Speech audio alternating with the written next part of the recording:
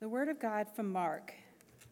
The beginning of the gospel of Jesus Christ, the Son of God, as it is written in Isaiah the prophet, "Behold, I send my messenger before your face, who will prepare your way, the voice of one crying in the wilderness. Prepare the way of the Lord, make his path straight." John appeared, baptizing in the wilderness and proclaiming a baptism of repentance for the forgiveness of sins. And all the country of Judea and all Jerusalem were going out to him and were being baptized by him in the river Jordan, confessing their sins. Now John was clothed with camel's hair and wore a leather belt around his waist and ate locusts and wild honey.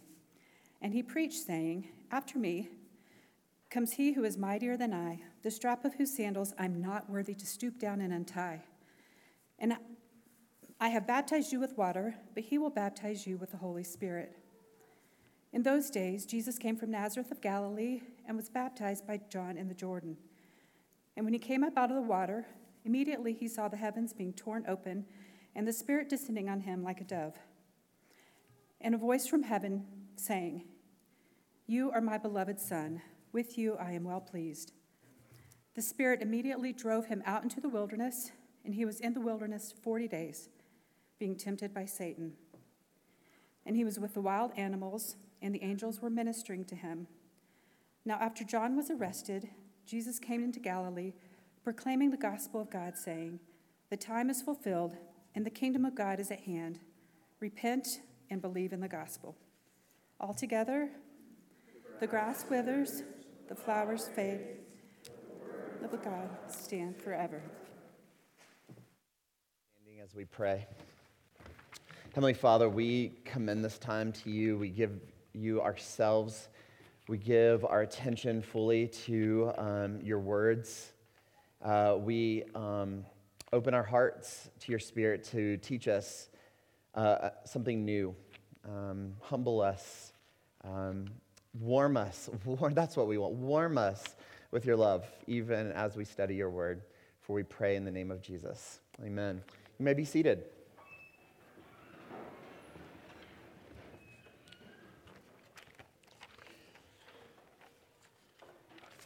Well, good morning. I'm Ronnie. So today, we're starting a new sermon series on Mark. So for about 16 weeks, we're going to be studying through most of this sacred book. And if you're new here, well, you're kind of stuck with us for 16 weeks. Like, you have to keep coming back. It's like the rule. But we're glad you're here. You know, whenever someone starts reading or beginning to study the Bible, it's important to understand like the historical and literary features of it. And the reason why is because when God gave us his word, he gave it to us in time and space, right? It has a context. Now, you know, you can contrast that with like horoscopes or, Chinese fortune cookies, right? When you read those things, they have no context, right? There's nothing that tethers them to that moment. The Bible, on the other hand, is like this beautiful love letter, but it's a love letter that's mediated through ancient cultures, and so sometimes we need a little help unpacking it, right? And so since this is our very first sermon on Mark, I'm going to spend a little bit of extra time in this first sermon to help us get our brains around it. And as I do, there's something I have to establish up front. The Gospel of Mark is not about Mark. The Gospel of Mark is really the gospel of Jesus Christ. And let me explain. In our society, the word gospel is a very religious word. To my knowledge, Christians are the only ones that use the word gospel. But in the first century, it wasn't a spiritual word at all. It was a political or a regal word. Gospel, as many of you know, literally means good news. And it was used in a context of reporting the news of victory from a battlefield. All right? Or maybe it would be like an edict of a cessation of a war, or a pronouncement over a conquered region that would introduce to that conquered people a new ruler. And even in some cases, it would be like when a new emperor was born, a gospel would be decreed across the land, okay? So that's how this word gospel is used. And so as often was the case, the arrival of a new emperor would then mark the beginning of a new era, a new epic or epoch, particularly when that emperor took office. So a king would be so pretentious as to organize time itself around this king's reign. So listen to this gospel. This is a real gospel in the first century. It's an inscription found in a Roman province celebrating the Emperor Augustus, who was actually born in September. So just a little FYI there. But this is the Gospel of Augustus. It reads like this. It is a day which we may justly count as equivalent to the beginning of everything, inasmuch as it has restored the shape of everything that was failing and turning into misfortune, and has given a new look to the universe at a time when it would gladly have welcomed destruction if Caesar Augustus had not been born to the common or universal blessing of all men. And the decree resolves that, whereas the providence, think God here, whereas God, which has ordered the whole of our life, showing concern and zeal, has ordained the most perfect consummation for human life by giving it to Augustus, by filling him with virtue for doing the work of a benefactor among men, and by sending in him, as it were, a savior for us and those who come after us. Wild, right? Incredible hubris. So the early Christians, right, they took this highly charged political word and said, gospel? I'll show you gospel, because Caesar's got nothing on Jesus. And so Mark presents to us a new gospel, the arrival of a new king, a king whose kingdom has become the new frame of reference for the whole universe, right? So John Mark, the writer of this gospel, says that the world's rightful king, the promised one, the anointed one, has come. And so this first chapter, as I'm going to explain shortly, depicts the Messiah's coronation ceremony. In other words, the king is anointed in chapter 1. Now, before we proceed, it's important for you to understand that the gospel is the good news of Jesus Christ, right? This is news. This is an announcement, all right? So this is something, it's announcing something that has happened in time and space in history, right? You are not making Jesus the king. Jesus is the king. Right? He is the king. The question that we're going to uncover as we study Mark's gospel are these. Well, what is this king like? What is the nature of his kingdom? What does it mean to be a subject of the king? Right? So there's so much packed in these 15 verses that we just heard. I'll try not to wear you out. You know, introduction sermons are a little bit difficult. But as we do, I want to direct us in 3 ways. First, we're going to look at this passage at like 10,000 feet. And then we're going to look at it at ground level, and then we're going to look at it with a microscope. So, again, it's a little gimmicky, but if you're a note taker, that's what I'm going to try to do. So let's begin at 10,000 feet. Whenever you read a book, and I mean any book, there are certain features that alert you to adopt a certain reading strategy. Like, just for example, if you pick up a book and it begins with the words, "Once upon a time," like you have a basic idea of how to interpret what follows, right? It's a fairy tale. Well, to the original audience, they would have understood this particular work, the Gospel of Mark, as a biography, right? But it's not a biography in a modern sense. It's an ancient genre called a bios. Now, usually bios consisted of following the life of a hero. This ancient genre. After a brief intro, the biography will include carefully selected stories and dialogues and special events to help the reader feel a certain way about the person that's receiving this biography, right? So usually the genre would end with a description of the unfortunate details of the hero's death, right? That's how the genre works. What's interesting in the Gospel of Mark is that not only does he describe Jesus' death, but Jesus' death is featured as his life goal and purpose. Like there's nothing, like what? Like there's nothing like this in antiquity. No one writes stories like this. It's critically important, according to Mark, that we understand this biography as the speedy march to a cross. Mark wants us to understand that Jesus' death, his death is not incidental to his purposes. That in fact, his glory, however countercultural it was, the king's glory is tied to his death on a cross. Now, why is this such a point of emphasis? Well, the Gospel of Mark is written in about the 60s, right? That's about roughly 30 years after Jesus Christ has died. So it's about 30 years after, right? 60 years after he was born.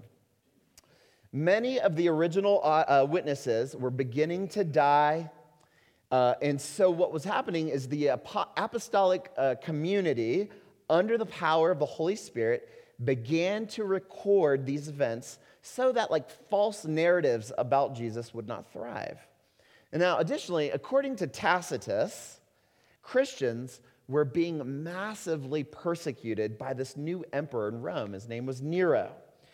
And every Jew knew from the Old Testament that God would send Messiah, right? God would send his Messiah, his anointed one. So the word Christ just means anointed one, and that Messiah would come to free Israel from their oppressors.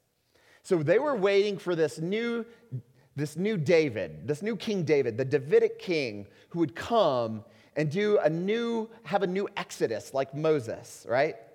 And just like Moses freed Israel from their oppressors, they believed that God was going to do that again. So in verse 1, you'll see there, Jesus is called the Son of God. Now, in this case, it's not referencing Jesus as the second person of the Trinity. In this case, it is a title that's used in the Old Testament to describe the heir apparent to the throne of David. So here in verse 1, Jesus is being identified as Messiah, as the promised one from the Old Testament.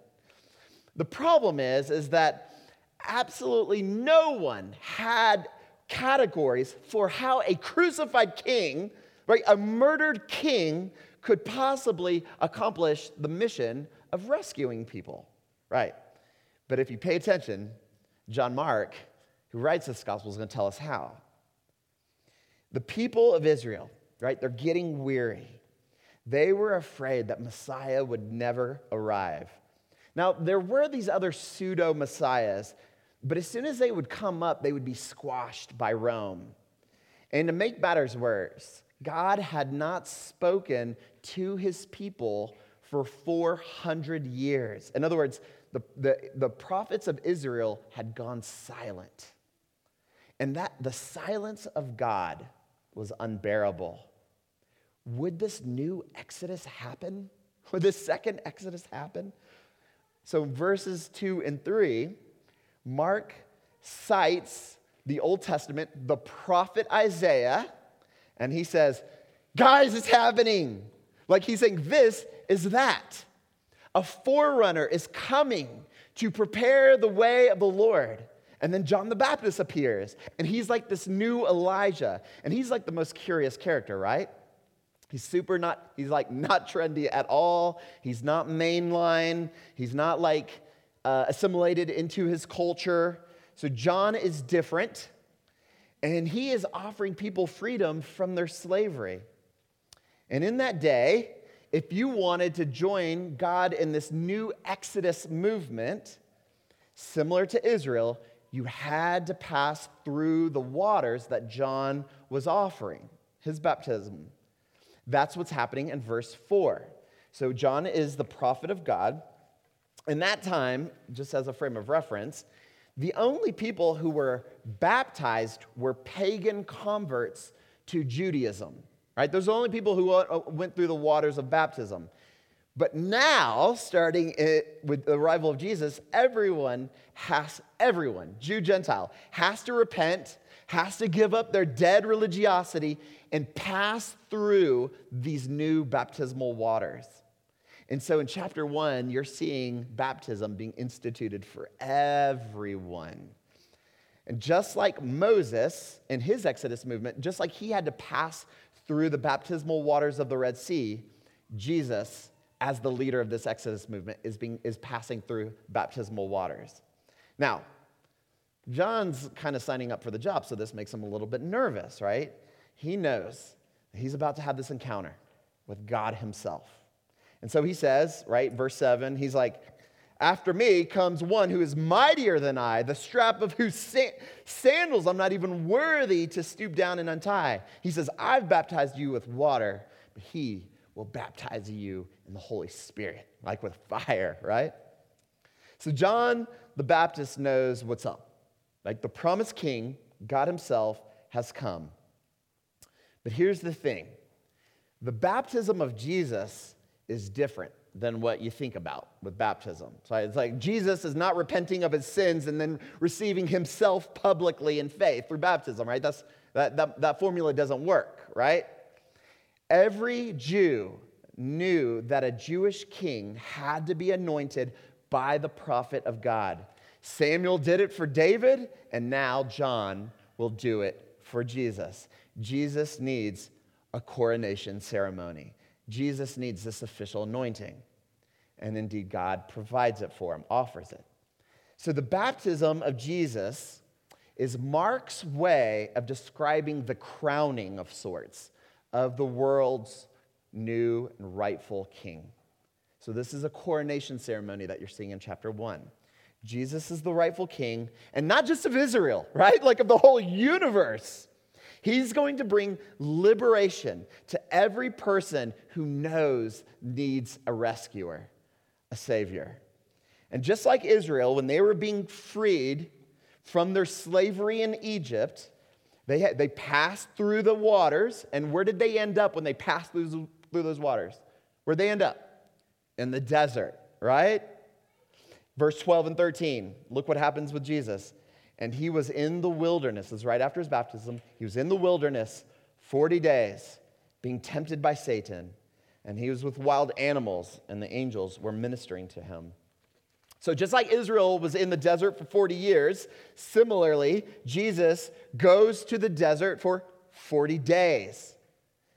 And just like Israel totally blew it in the Old Testament, y'all remember that? All their grumbling and complaining against God. In juxtaposition with Israel, you have Jesus, who was obedient.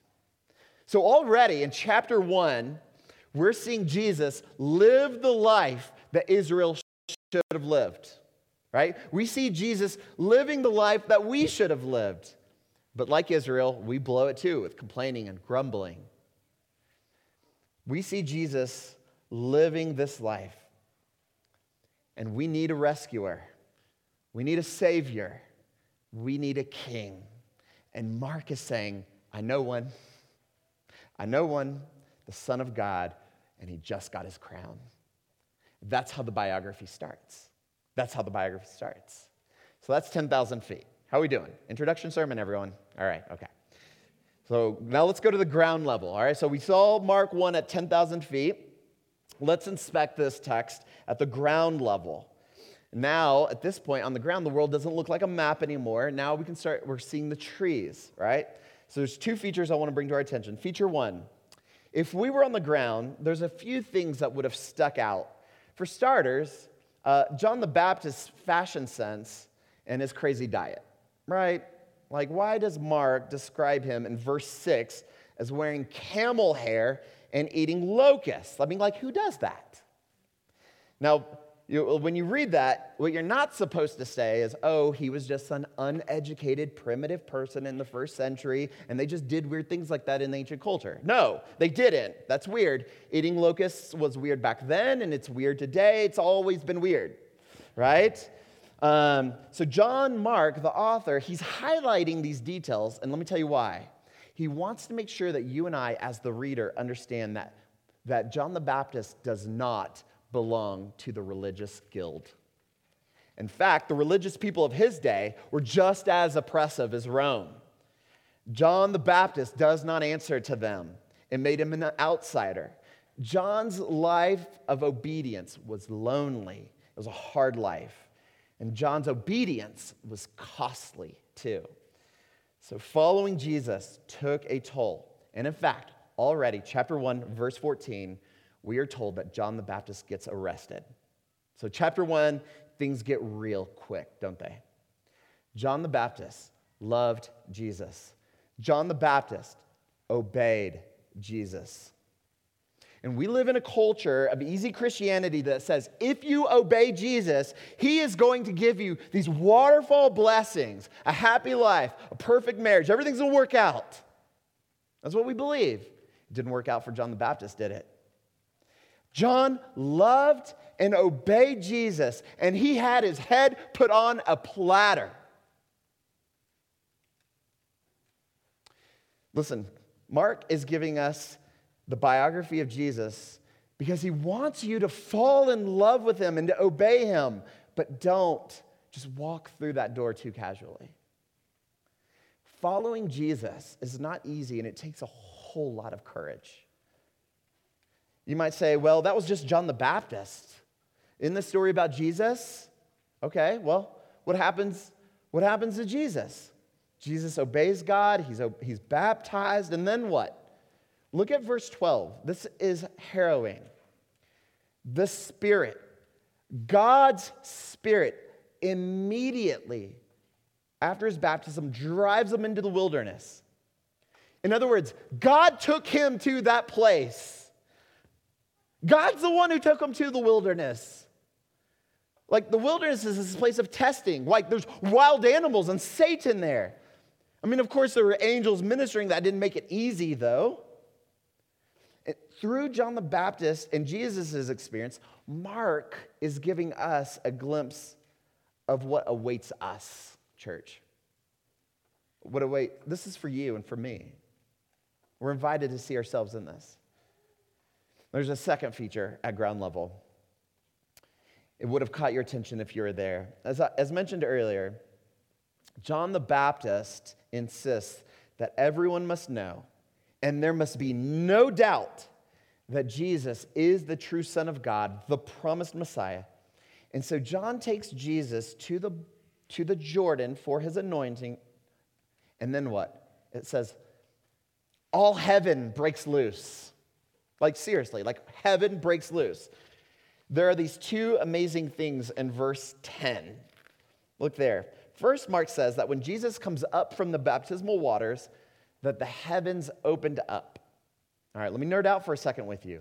The Greek verb there is schizo. Now, that word means nothing to you because you don't know Greek, except for Ty, he knows Greek, and Jason. But it's not the word that Greek guys would expect to be there. Let me give you an example. In Ezekiel 1:1, the Septuagint, the Greek version of the Old Testament, Ezekiel talks about how the heavens open up there too. But you don't get the word schizo there, right? The word that you get there is like a door that can open and close, right? Something like that. But here, in verse 10, it's describing the heavens ripping open. In other words, what is ripped cannot be closed again. Like, something cataclysmic is happening in chapter 1. Heaven itself is like breaking into our world. See, think about this. Heaven is the domain where God is. And heaven is ripped open, and we're left with the anointed Son of God, and earth will never be the same again. It gets even more interesting. Mark describes the Holy Spirit descending like a dove, right? So we're still in verse 10. See that? the Holy Spirit like a dove. Now, it doesn't say the Holy Spirit descended as a dove. There's no dove. It's like a dove, right? What Mark is doing there in chapter 1, he's describing the Holy Spirit in a way that gives a symbolic echo to Genesis chapter 1, verse 2. So do y'all remember in Genesis, the Holy Spirit being described as hovering over the dark and formless void? You remember that? So that word hovering is the word to describe like a bird fluttering its wings. That was the initial work of the Holy Spirit creating and forming like the entire universe. And Mark uses that same imagery when he depicts the Holy Spirit as if it were a dove fluttering its wings. But this time, instead of creating, it is recreating the entire universe through Jesus Christ. The heavens are ripped open. The kingdom is breaking in. And earth will never be the same because it is being recreated through the Son of God, the King. Now, if you are a careful reader of this sacred biography, Mark is writing all of these details to create like this conspiracy of love to like grab your attention. If you were on the ground, you would have been forced to ask yourself, could this be true? I mean, will the blind see? Will the captives be set free? Can the guilty be redeemed? Can the harshness of this world be reversed? Is Jesus truly who he says he is, the Son of God? If he is the King of the universe, if he's the King of the universe, what does that make me? Am I a soldier in an enemy's army, or am I the subject of this king? And this leads me to the very last part of our investigation. We looked at 10,000 feet, ground level. Let's evaluate this text with a microscope. I had a professor in seminary. His name is Dr. Anthony Bradley. Some of you might probably even follow him on Twitter or something. I learned so much about this part from him.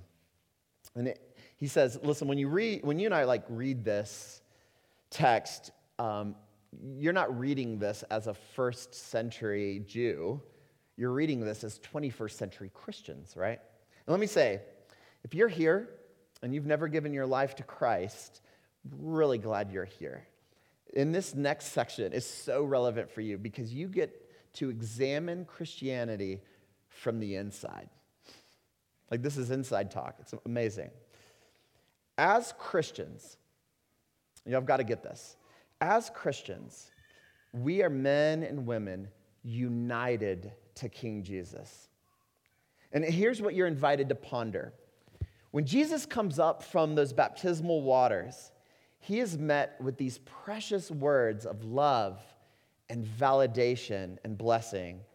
And he's given these words before he ever even takes one step of his mission and work. And what does he hear in verse 11?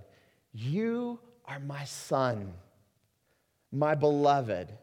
With you, I am so pleased. If God is saying this to Jesus, and if I am united to Jesus Christ, then perhaps because of my union with him, when God makes this declaration to the Son, perhaps it applies to me. That God could look at me and say, Ronnie, my beloved, with who I am so pleased.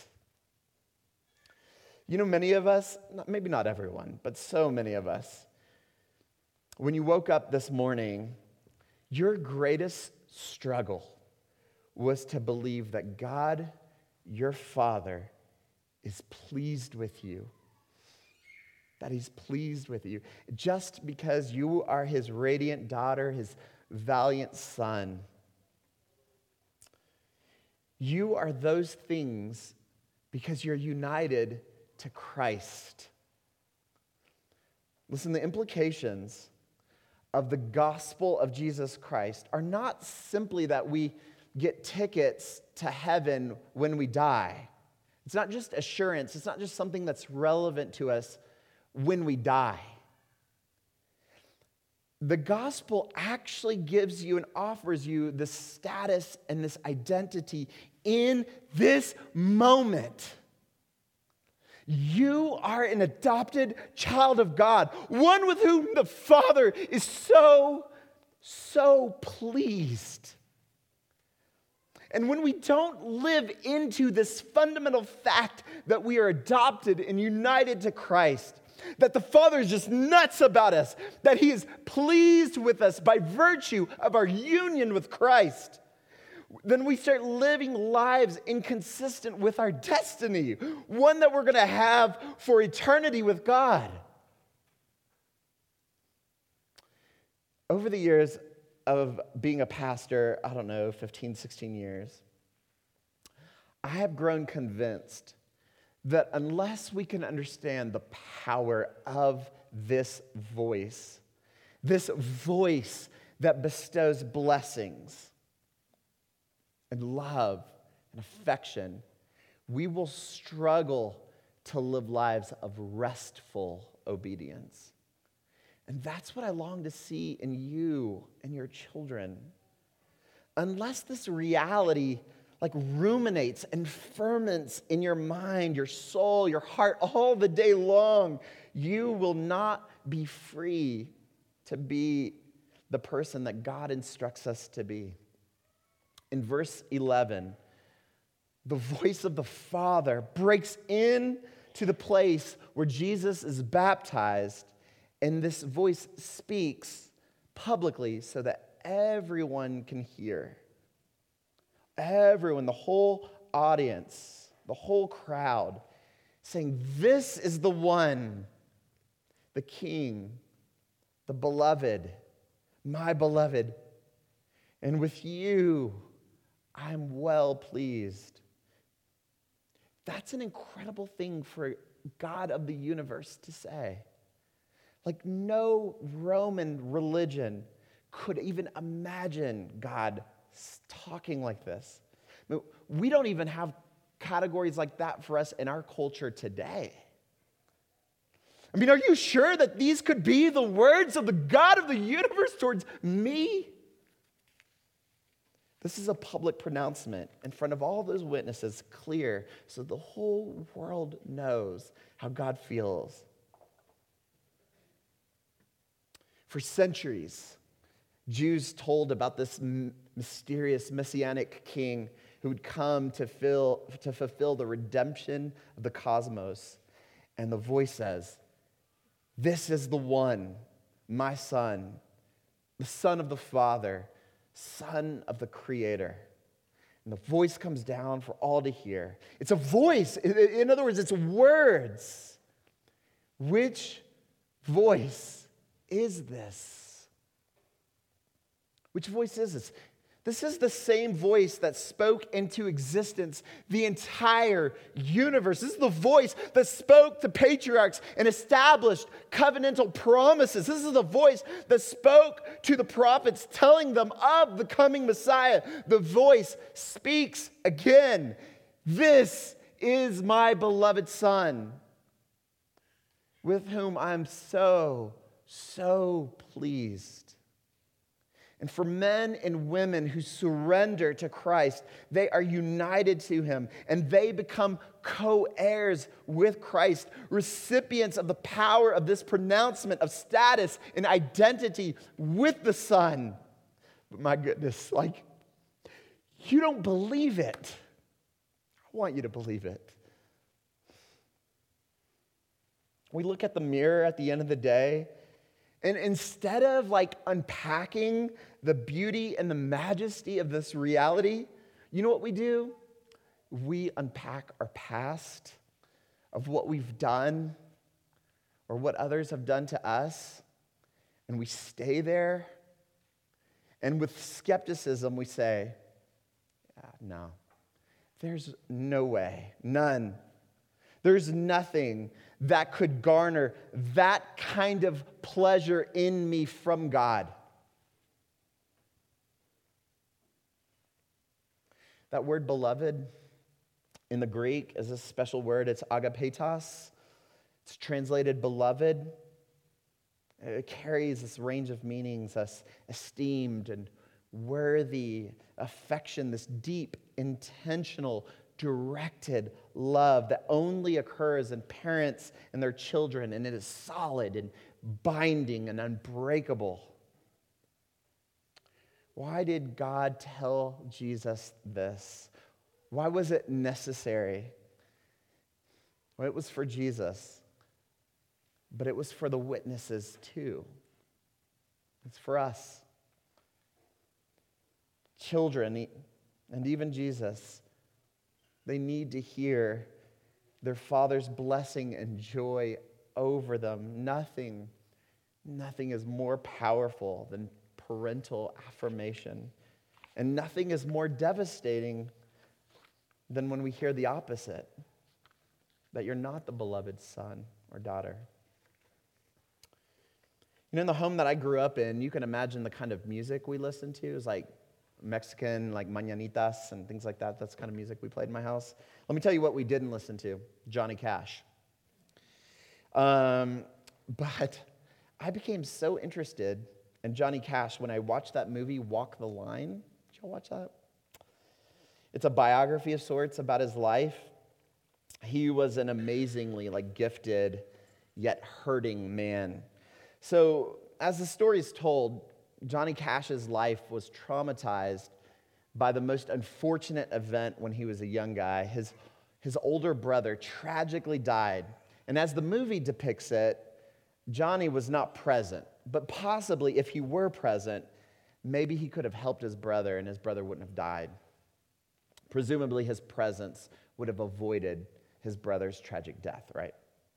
And in the movie, there's this, this heart-wrenching scene. After the funeral, the family is in their house. Everyone's still in grief. And the father, in his grief, grabs this empty can, and he marches to the young Johnny Cash. He starts shaking it violently, right? And he screams at young Johnny Cash, "You hear that? You hear that? It's nothing." And that's what you are. Nothing.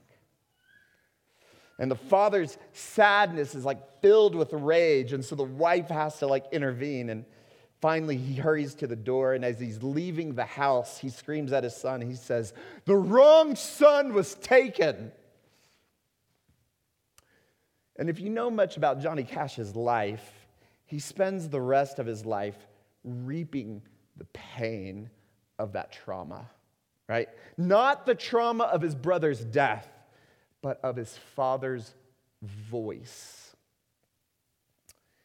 He lives his life deeply wounded, and he does nothing more than just trying to earn his father's love. I mean, all of his successes were about one thing: wanting to fill that void. And it exhausts him. It exhausts him. Listen carefully. Our text this morning, it ends in verse 15. And it says in verse 15 that the kingdom of God is at hand. The kingdom has come. It says, repent and believe the gospel. Believe. Why? What are we saying when we say believe? You know what we're saying, y'all?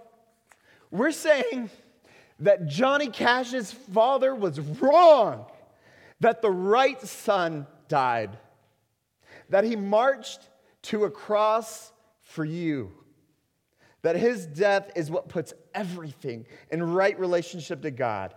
That's the movement of the kingdom. No more exhaustion.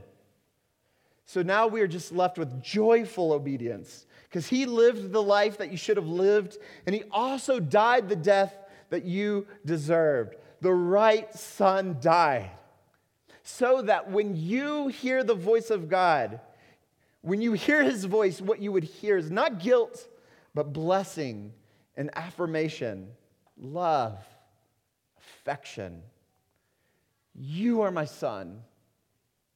You are my daughter. You are my beloved, with whom I am so, so pleased. Believe those words, church. Amen. Amen.